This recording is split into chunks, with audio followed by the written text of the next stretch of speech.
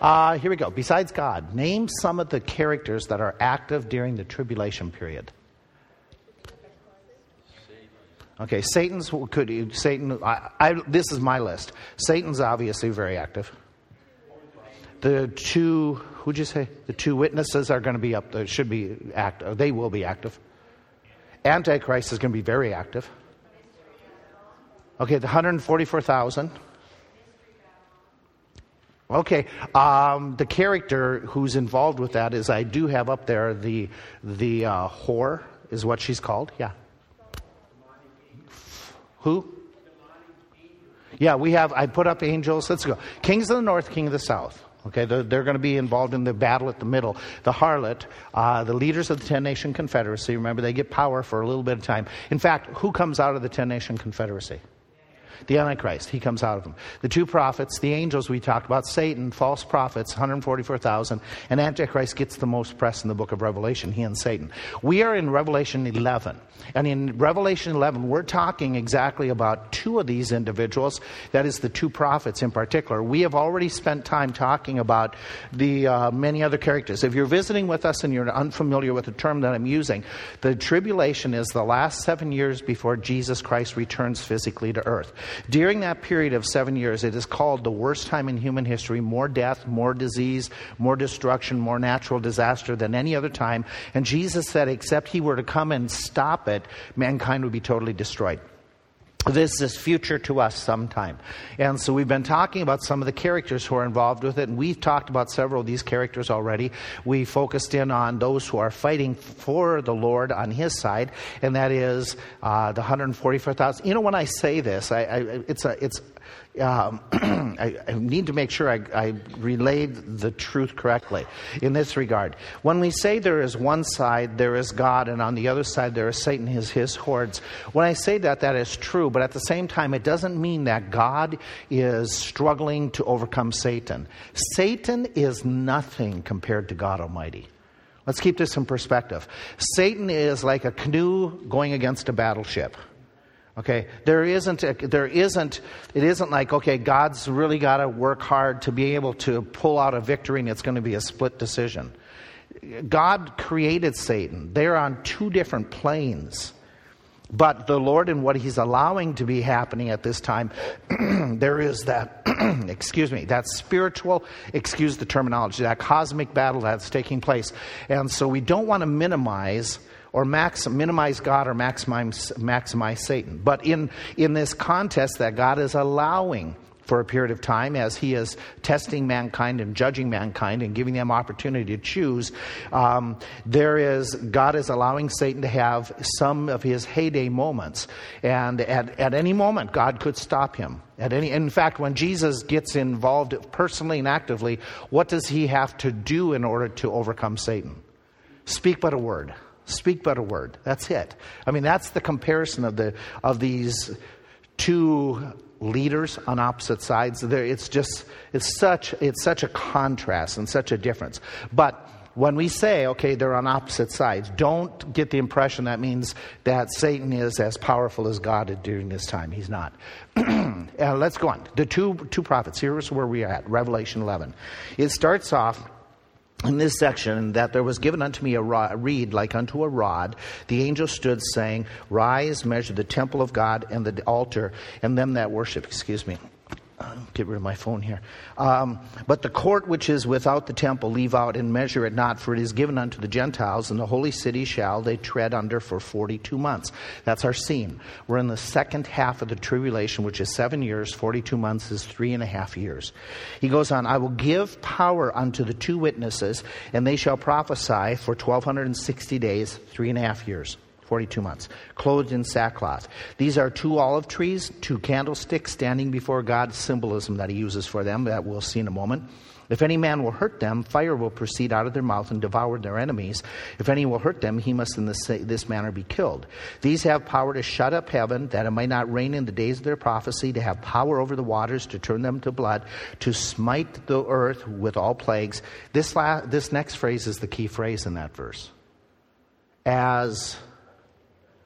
Okay, in other words, there's no limitation. Their power that God gives them is phenomenal. And when they shall have finished their testimony, the beast that ascended out of the bottomless pit to make war against them, that's Antichrist, shall overcome them and kill them. Their body shall lie in the street of the great city, Jerusalem, which spiritually is called Sodom and Egypt, where also our Lord was crucified. And they of the people and kindreds and tongues and nations shall see their dead bodies 3 days and a half, and shall not suffer their bodies to be put in the graves. And they that dwell upon the earth shall rejoice, make merry, send gifts, because these two prophets tormented them that dwelt on the earth. And after 3 days and a half, then the Spirit of life from God will re-enter into them, and they stood up on their feet. By the way, anybody notice something with the verb tense? This is future, but what verb tense is he using in verse 11? Past tense. Why? It is so certain in the mind of God that it's past tense. Okay? And they stood upon their feet, and great fear fell upon them which saw them. And they heard a great voice from heaven saying, Come up hither. And they ascended up into the clouds, and their enemies beheld them. This passage, by the way, has created a lot of confusion for a number of years, in the sense that all their enemies will see them lie in the street, and then everybody will see them rise again. For a number of generations, people are wondering, how is that possible? It must not be literal. How is it possible in our day and age to be a literal fulfillment? That everybody would view this. The technology of our day, right? Can we view events around the world at any moment? Yeah, okay, so this passage used to be a struggle for a lot of commentators. If you go back into the old different type of commentaries that are coming up through the centuries, until in recent century, all of a sudden it's like, okay, there's no conflict with this passage anymore. There's no having to re-explain how he's saying everyone's going to see them. It's very obvious. Here's what we have, is it starts off in the text that God has John measure the temple. In other words, this is God's property. God's in charge of this. Even though he's going to let some overrun it for a period of time, it still belongs to the Lord. It's his property. It's his measuring stick. At the time that this prophecy is made, remember, there is no temple. John is told to measure something that doesn't exist because it was destroyed some 25 years before John's prophecy here on the Isle of Patmos. And so John is being told that what's going to happen is the Jews are going to get back in the land, and the Jews are going to rebuild to the point that they are going to be able to have their temple. So they'll live in peace, they'll live in prosperity for an extended period of time. So from John's perspective, having seen and lived through the idea of the temple being destroyed in 70 AD, he's being reassured it's going to come back. And so that's an important prophecy that God is saying to John and the Jewish nation who are hearing the gospel for the first time and then reading this later on. What do we learn about these characters? That some of the things that we've already mentioned, they're going to be witnesses during the second half. Okay, in the tribulation, they're going to be very powerful figures. Excuse me. They are clothed in sackcloth and ashes, and the reason that they might be looking as if they're mourning is the temple is being overrun. In the setting where they're ministering, the temple is a sacred spot. It belongs to the Lord, but in the second half of the tribulation, it's going to be overrun by Antichrist. And so their mourning at that time is that part of this facility has been taken over by evil for a temporary period of time. And so what you have is they're described as the two candlesticks. I mentioned this last week in reference, that two candlesticks, the two olive branches, is what comes out of Zechariah's prophecy as the people are rebuilding Israel and trying to restore Israel in the Old Testament. That what happens is there's a high priest and a governor at that time. You have Joshua. That's not the Joshua who wrote the book Joshua. This is a different character. Joshua and Zerubbabel, who are leading the revival of the Jews, rebuilding and reestablishing themselves as a nation. And God talks about them being filled with oil that is coming out of the olive trees directly, that there's piping, so to speak, from the olive trees directly to these two lights, these two luminaries who are standing up, and the idea is that the Spirit of God is assisting them in this spiritual work, enabling them. And so he references this idea that God is empowering these two prophets in much the same way. They're seen in, the word is standing before him. The idea is serving him, in a spiritual sense that they're offering, but God protects them special. These two have great abilities. We're in the time of persecution, and remember, a lot of people are getting saved during this time period, the 144,000. But the multitude are being killed. We looked at this last week, Revelation 7, Revelation 14. That many of them, they have shed their own blood for the cause of the blood of Jesus Christ. And so these two are going to be attacked as well. And they're going to protect themselves. Death will come upon their persecutors, and they have the miraculous ability to withhold rain. They'll change the water to blood. So that's why many people identify these two with what Old Testament prophets. What Old Testament prophet, when you think of water turning to blood, comes to mind?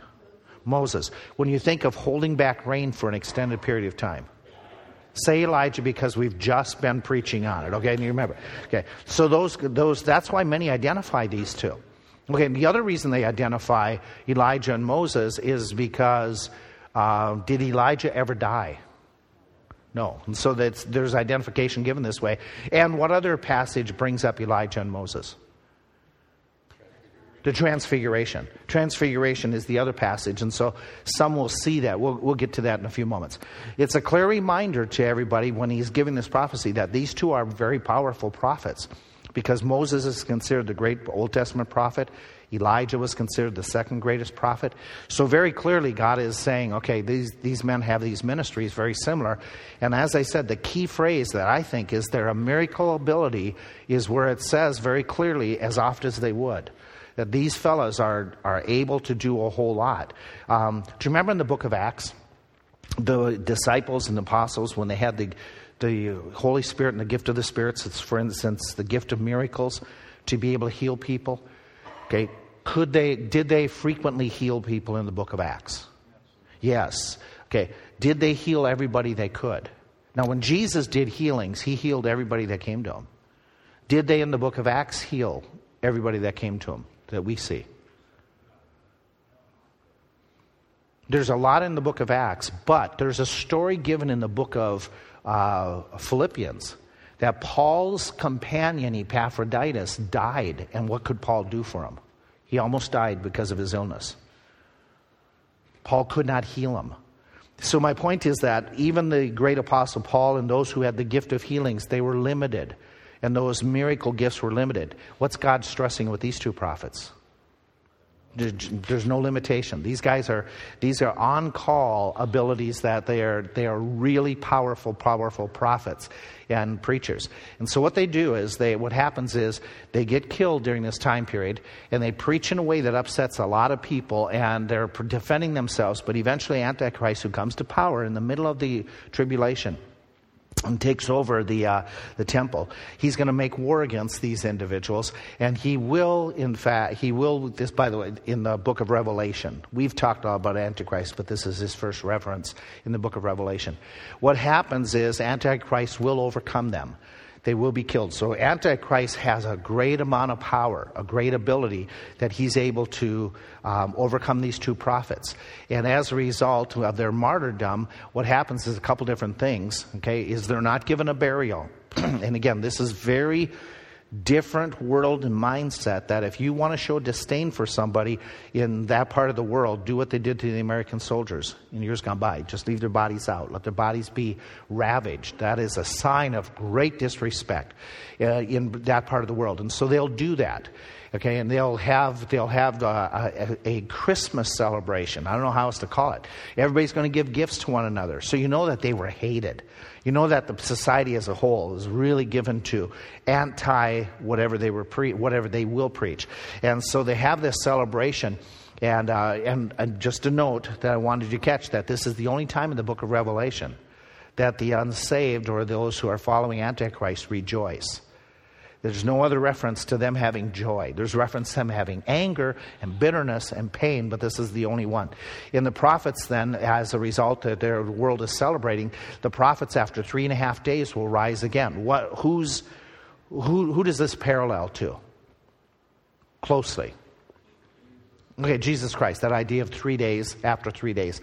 And so the Spirit of the Lord is going to re-enter into these individuals, and they're going to rise up. And when they rise up, it says that great fear falls upon everybody. Okay, and you say, okay, why is everybody so afraid? Antichrist just killed them. Well, that's the point.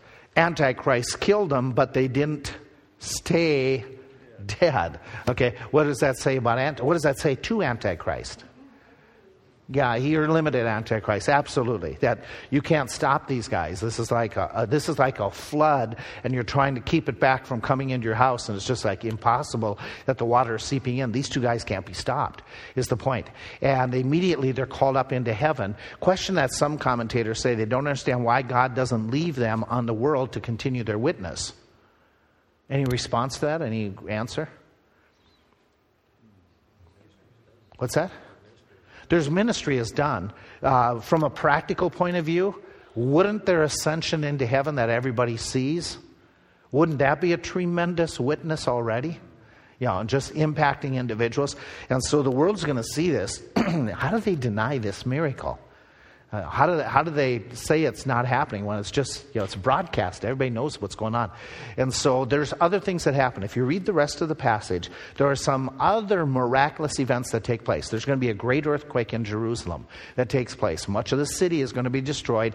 7,000 are going to die. So we're getting a lot of different details of what's going on here. This is a massive earthquake, and it's going to happen right at the same time. So all of a sudden, when these two rise up and they ascend into heaven, by the way, was there any earthquakes related with Jesus' death, burial, and resurrection?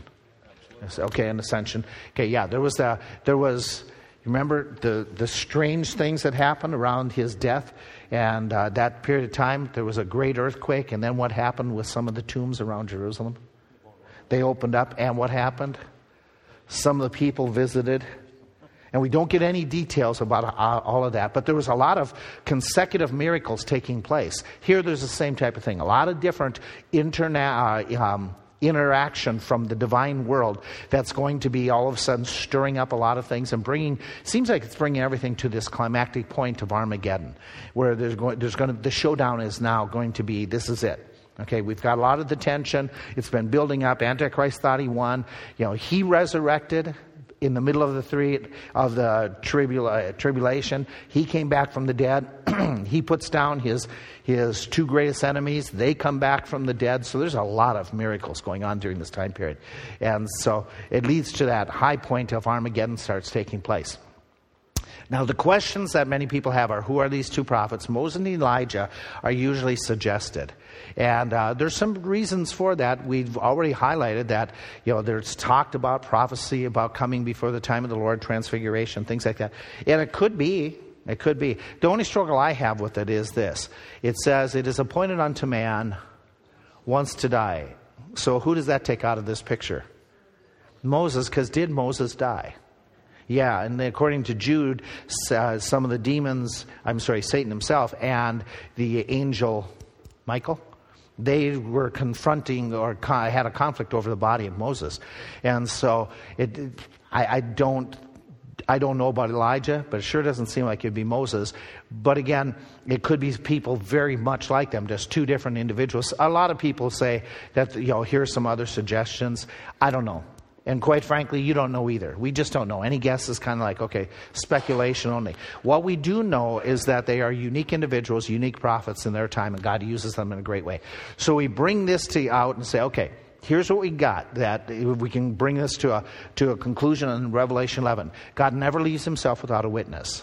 Even in the darkest and the most wicked time, he has very clear witnesses for what is truth. It is very clear, which this to me is again an amazing thought. God wants all people to be saved, even the people who are doing such great evil at this time period, in that second half of the tribulation, who are killing off the saints. He is still giving a witness to these individuals, hoping that they would change. God uses a combination of the catastrophes and his word to draw people to him. There is catastrophes in this passage. The prophets are using the drought, the withholding the rain. They are using a lot of these miracles, and God is substantiating their witness. God does do that. God does combine catastrophes, what people look at as catastrophes, with a gospel witness to bring people to himself. And even the great evil that men can do, like Antichrist and his evil, God reverses it. This is the God we worship. That even though there's moments where it looks like he's been overcome, like Calvary, it looked like he was overcome, and he rises again. Even Antichrist looks like he's won because he kills the prophets. God is the victor. The body, it's not a trite phrase. It's not a cliche, but we are on the winning side.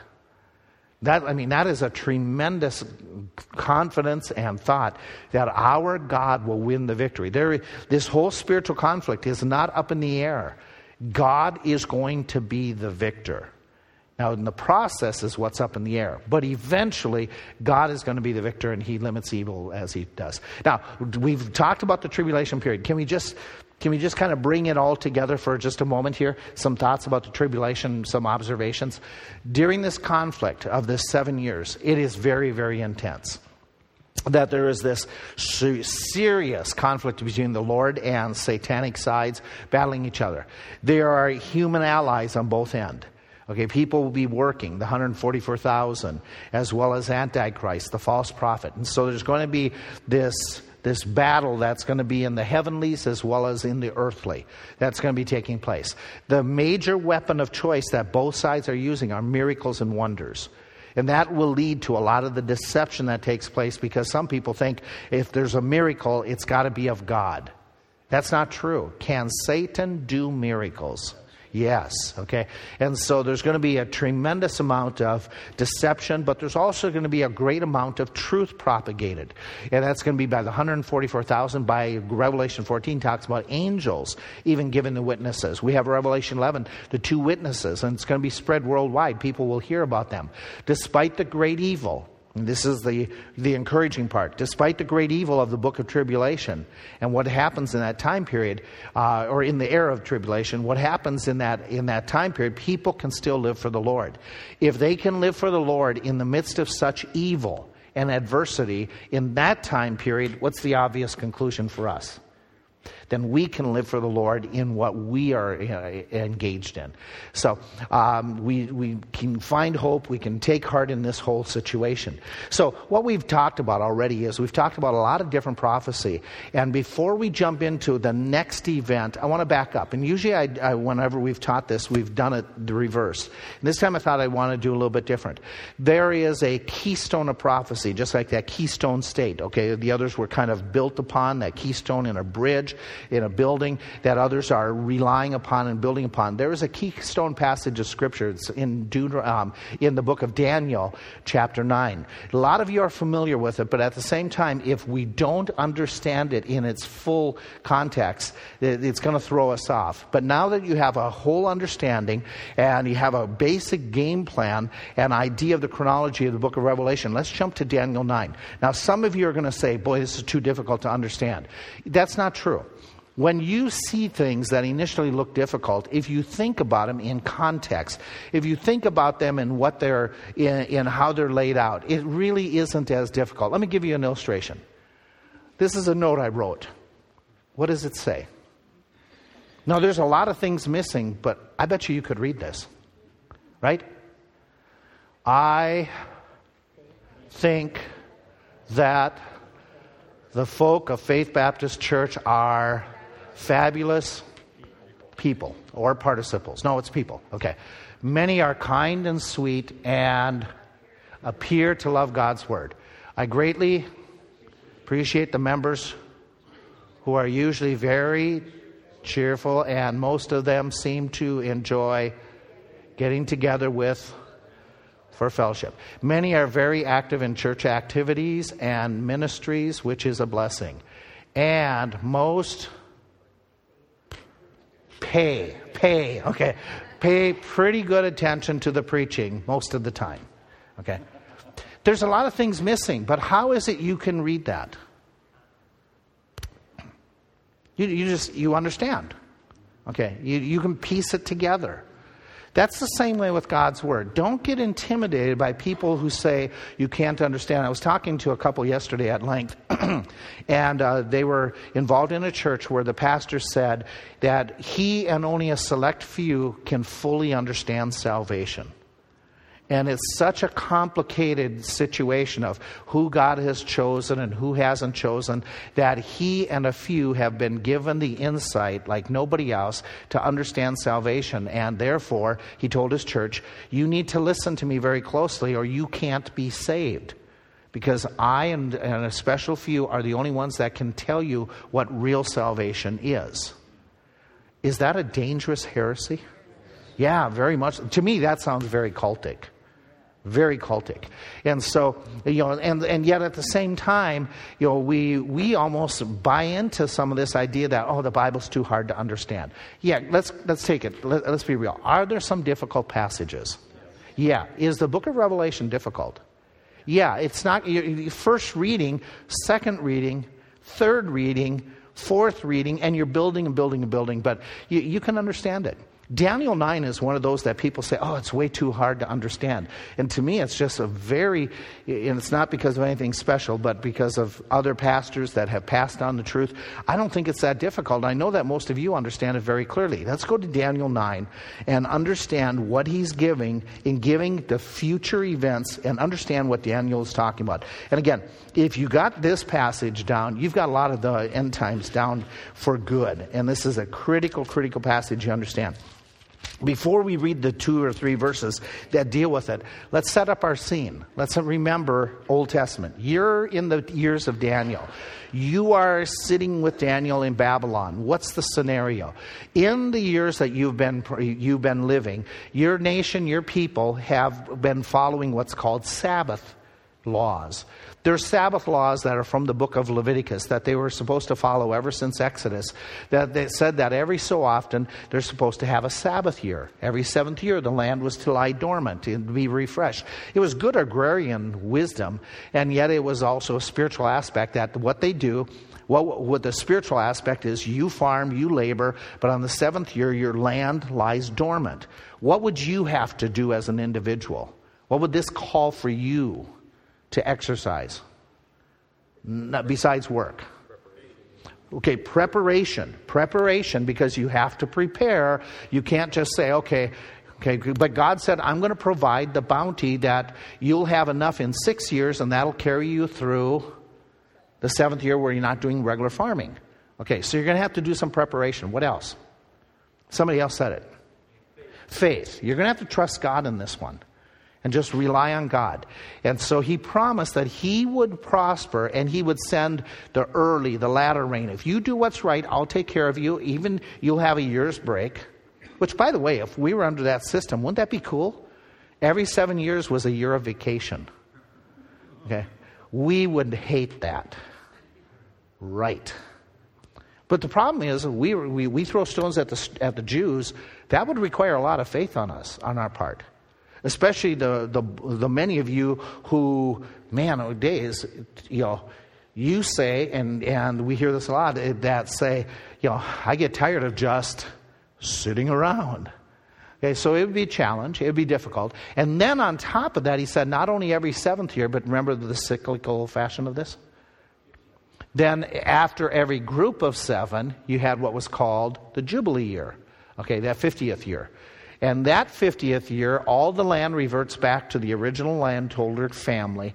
All the debts were canceled. Okay? And you say, wait a minute, how would this work? I would take out a mortgage on year number 48. Right? And because God had this all systematized. Again, it's a matter of faith, and it's a matter of canceling debts. If you were the one who they owed to, this would be a huge matter of faith. And so it was something that the Jews were supposed to follow. Did they follow it? Yes, no, sometimes, never. What do you think? All the above, okay. Probably sometimes is the best. For the bulk of the Old Testament, okay, the bulk of the era of time throughout that they were in the land, when they got into the conquest and after the judges and took over, the Sabbath laws were to be in place, but the Jews very seldom even read about them, followed them. It was there, but they didn't do them. And so what happens after a period of time is God in 2 Chronicles points out that for the 500 years, basically, they haven't been observing the Sabbath laws, which he said, okay, you've not given me my year. You've not given me, the ground hasn't been fallow. You haven't given me that 1 year. They stole from God. And so God is basically saying that what you did during that period of time is you missed 70 Sabbath years. during a lot of this Old Testament history. And so you owe me 70 Sabbath years. The land hasn't been fallow for 70 years. So what he did is God said, I'm taking you out of the land, and I'm going to leave this land dormant, and it's going to be no farming, no nothing for how many years? 70 years. He made it very clear to them, and in the prophecies that Jeremiah gives, Jeremiah says, okay, the way God's going to get you out of the land is He's going to use the Babylonians. They're going to come, they're going to take you out of the land, you're going to be captives, and you're going to stay in captivity for 70 years because you owe God 70 Sabbaths. So that was a prediction. Some of this happened in Daniel's lifetime. Daniel was a young man when the 70 years kicked off. And so what happens is there's several invasions by the Babylonians. We give you the historical time that they came, and the first invasion was when Daniel and a lot of the nobility's kids were taken out of Jerusalem and taken over to Babylon. Basically, they were taken as slaves, but they were given royal treatment. They were political hostages for the most part. We're going to take all the upper crust of society. We're going to take your kids, and we're going to keep them in Babylon. And if you revolt, your kids might die. So what happened is that was the threat, but the Jews didn't succumb to it, and so they revolt a second time, and so there's a second invasion. When they come in the second time, they take away a whole bunch more people, more of the middle class people. That's when what other prophet gets hauled away? Begins with an E and ends with a eel and a Zeke in the middle. Okay, he gets taken out. He and a lot of the middle class folk get hauled away. And still what's left back here, they rebel the third time. And so when Babylon comes back the third time, they totally wipe out the city. There's nobody left. They take everybody. The only ones who are left, basically, they flee to, anybody remember where? They go down to Egypt. And Jeremiah is preaching to this group and says, don't go, trust God, trust God. They take Jeremiah and they flee down into Egypt. And what happens to all the Jews that run to Egypt? Do you remember historically? They go to Egypt for protection, to get away from the chastisement, and every one of them is killed in Egypt. The only ones who survive are the ones who are taken into captivity, who are going to be allowed to return later on. And so what happens in this case is you have the first invasion. When Daniel is taken away, it's 605. That's important in dating, because what happens is in Daniel chapter 9, Daniel is reading his Bible. He's reading Jeremiah. Isn't that interesting? Jeremiah's writings are circulating at this point. And he's reading in the book of Jeremiah, and it's a number of years later. In fact, if you put 605 and jump down to 537 when he's reading the prophecy, we're at about how many years have gone by? Yeah, about 68, 69 years. And he's reading at the time that we are going to be in captivity for how many years did we say? 70 years. He's a smart man. Remember, Daniel's a pretty sharp dude. What does he figure in his mind, or what does he question? What would you question? How many years are left? Well, you know the number of years is going to be 1 or 2, if you believe God's word. But what's your next question? Okay. Basically, then what? Yeah. What's going to happen? We're supposed to be freed at the 70-year mark. We're supposed to be freed. And we're going to be done with captivity. You're a Jew. Think this through. You're a Jew. You've got God's word that captivity ends in a year and a half, and you're going to be restored. What are you thinking could come back or could happen? What have they been looking for all the time? The Messiah, who brings what with him? Political entity. His kingdom.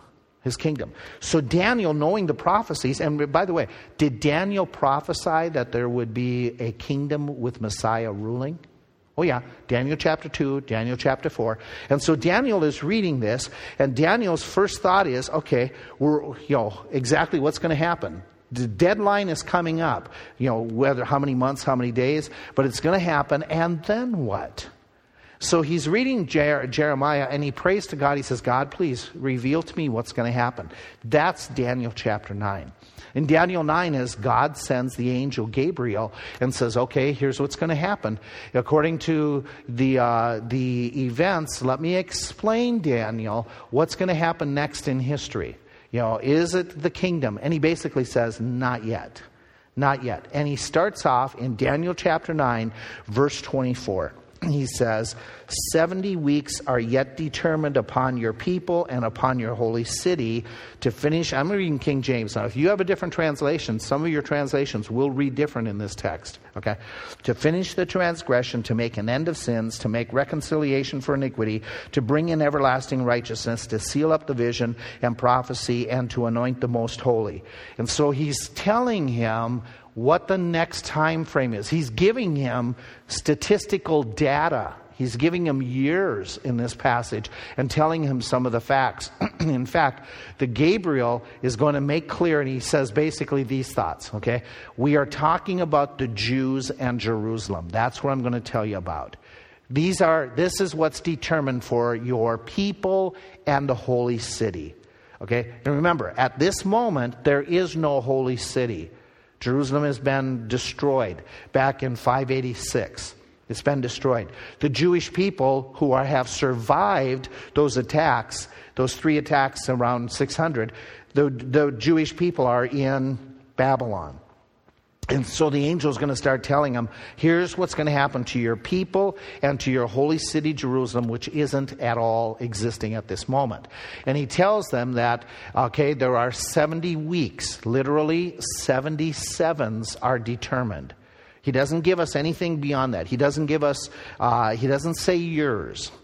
He doesn't say days or weeks. He's using a phrase, 77s in the Hebrew are determined. In other words, 70 times 7 is 490 something are determined upon your people. And he says, then after those, there's 490, and there's 490 before something comes.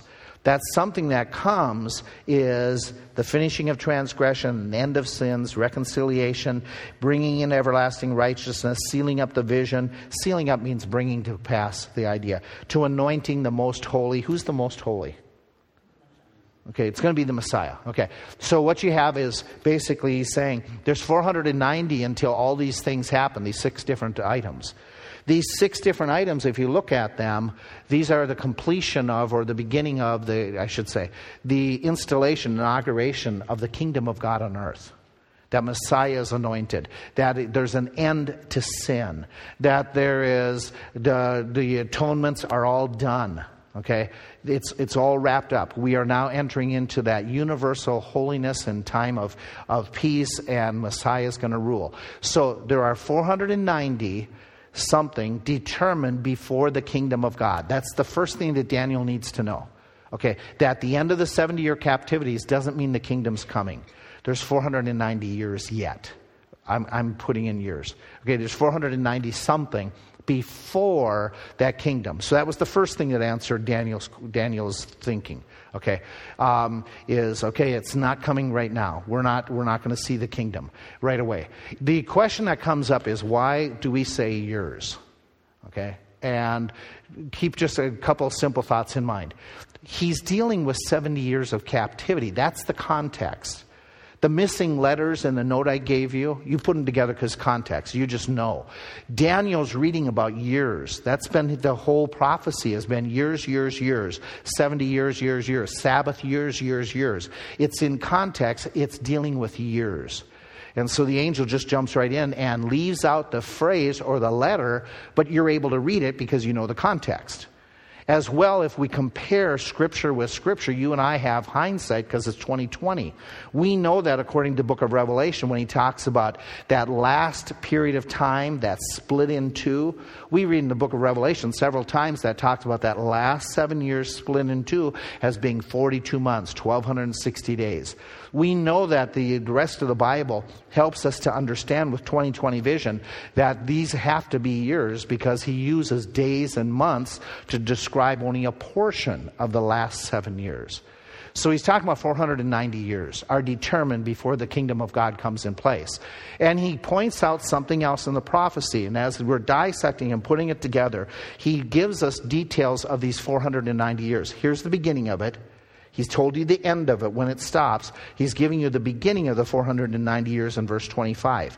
Know therefore and understand that from the going forth of the commandment to restore and to rebuild Jerusalem unto the Messiah the Prince shall be 7 sevens and 62 sevens.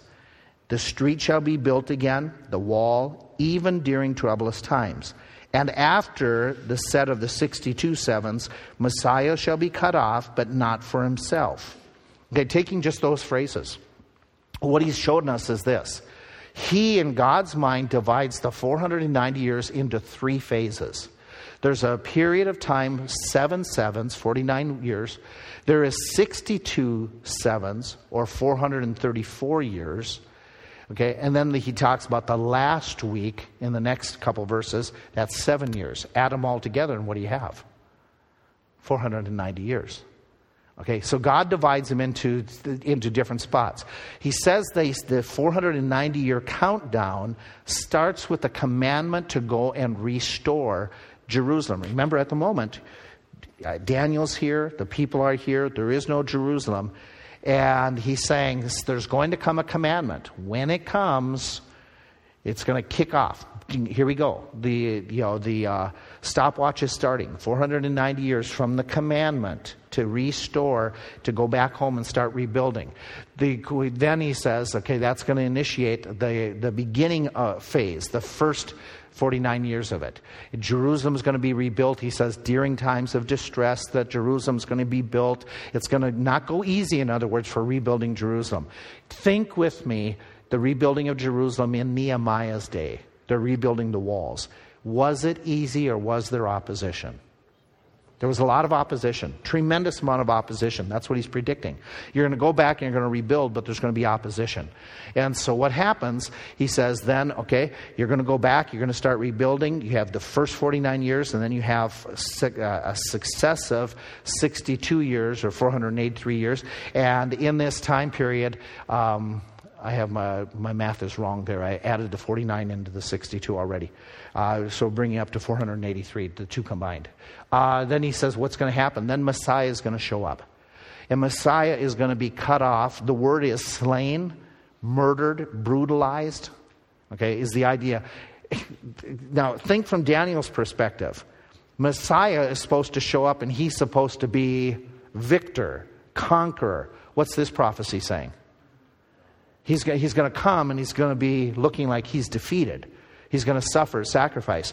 But this is for you and me. He doesn't die for himself. He dies for... See, we got 20/20 vision on this verse. Who does he die for? Yeah, okay. So this is a prediction that Messiah will come and he'll be sacrificed, but not because he's done anything wrong. His sacrifice is going to be vicarious. Okay, that is in our place, propitial. Okay, that he's going to take our place. And so again, here's another one of those passages that teaches Messiah is going to come, he's going to suffer. For the Jews, that was really, really hard to swallow in Jesus' ministry. His apostles, how many times did he say, I'm going to go to Jerusalem and die? And they go, what? They just didn't understand it. It was just too hard for them. And so you have that idea. And then he goes on, he says, okay, Messiah is going to be cut off. And then he says in the middle of verse 26, the people of the prince that shall come shall do what to the city? Destroy Jerusalem, and what else? What's that mean? The temple. Okay, so Daniel's hearing this prophecy that say we're going to go back, we're going to rebuild the city, and we're going to rebuild the temple, but then sometime in the future it's going to be destroyed once again. And Messiah will be cut off. Messiah will be killed during that time period. The questions that we have is, okay, we have 20/20 vision. So just some of this has already taken place. Some of this is past tense to you and me. Okay? So we have that first two phases, that together, the 62 and the 7 sevens. They formulate 483 years combined. Okay? Did this happen? Was there a decree to go back Was there a passing of 483 years? And after that, did Messiah come? Was he cut off? Was the city destroyed? Was the temple destroyed? And right away you have to say, yes, absolutely. The question comes to, when did it happen? Okay, what is it? Because there's different decrees in the Old Testament that we know of. There's 3 different decrees that were given in the Old Testament when the Jews were told, go back. So they were told to go back, and then they were told to stop, and then they were told they could go back, and they were told that they could build in phases. Remember, Nehemiah has to have a decree to build the walls. It was one thing to build the city. It was one thing to build the temple. But to build walls, almost you were declaring what if you build walls? Sovereignty, independence. You're going to be your own entity. So politically, this came in phases. And so the question that you and I have is this, okay? Is it accurate to say that with 536 decree or 520 or 458, does it fit 483 years later? Does it fit that prophecy? Messiah came, Messiah was cut off, Jerusalem was destroyed, and so was the temple. So if you take it and say, okay, let's work with 536, the first decree, and we add the 7 sevens, the 62 sevens, and we say, okay, where does that take us to? Right about 53 BC. Okay, 53 BC. Did Messiah come after 53 BC? Yeah. Did Jerusalem get destroyed after 53 BC? The answer is yes. Okay. If we say, okay, what about the next decree? Okay. What if we went to the decree 520? And we say, okay, 483 years added to that. We're about 37 BC. Oh, it still fits. It still fits that after that, Messiah came, Messiah was cut off, the city was destroyed. Then you say, well, what about the 458 BC? Well, if you take this one, which has gotten the most serious consideration by Bible scholars, that all of a sudden what it does is it projects us into 25 AD. Okay? Is this a possibility? It is. It is with this part. When we say Messiah came, is it referring to his birth? Or what other could it refer to? His baptism, declaration, or what other event? Remember when he comes into Jerusalem and they cry, Hosanna, and he's presenting himself as Messiah? Do you remember that? Okay, so that could fit. In fact, there's been a lot of work done that says, oh, put it together and it's right about the same week, the same day. And some of that is, it gets very convoluted in trying to work out days and figures. But there's that possibility that any one of these decrees, depending upon what you define as when Messiah came, they seem to fit. The point is, Messiah comes and he fulfills, and then what happens is he's there, he's cut off, and then there's the destruction of Jerusalem. So the first part of this prophecy is very, very, very important. Now here's the question. Have we gone 7 years beyond that since Jesus died? Almost gone like 2,000 years beyond that, right? So how does this work? Is this prophecy kind of a real literal prophecy? I'm going to jump ahead and just say this. In the prophecy, there are gaps of time. We'll show you factual gaps of times in these verses that are very clear. You understand that. And your last 7 years of the prophecy are the what? What time period? The tribulation period. We got to stop. We'll pick up next week, okay? And show you how this all ties together and give you the stats from Scripture. Thanks for listening.